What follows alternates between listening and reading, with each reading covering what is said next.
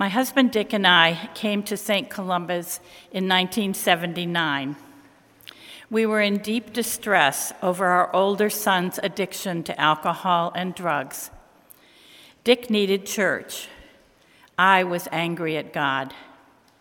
I would sit in the back pews and not participate. We were both working in challenging jobs, and they became the major focus in our lives.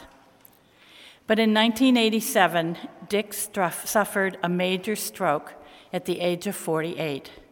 He was seriously ill and expected to die. I finally got on my knees. One day, driving home from the hospital, I started crying. I pulled over into a side street. In the silence, I heard God speaking to me. God said, "You are standing alone in the world, and you are wholly dependent on me." That began my long journey toward God. As I tried to understand what God was saying to me, doors opened, and I became willing to go through them. Dick was miraculously recovering. I took him to a psychologist for an evaluation. She said he was doing fine, but that I could use some work.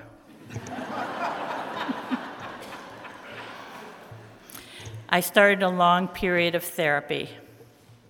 Our addicted son called me, said he had checked himself into a rehab facility, and that I should go to Al-Anon. I went. It was there that I learned about my enmeshment with my son and learned to detach with love. St. Columba's sponsored a retreat at Holy Cross Monastery in New York. I went. The silence there was like being in a bathtub filled with warm water. It was amazing and healing. I started spiritual direction with one of the monks. Dick and I became associates of the order, and I began to learn from the rule of St. Benedict about listening to God. We started the Benedictine cell here at church to learn from the rule of Benedict how to seek God and become Christians.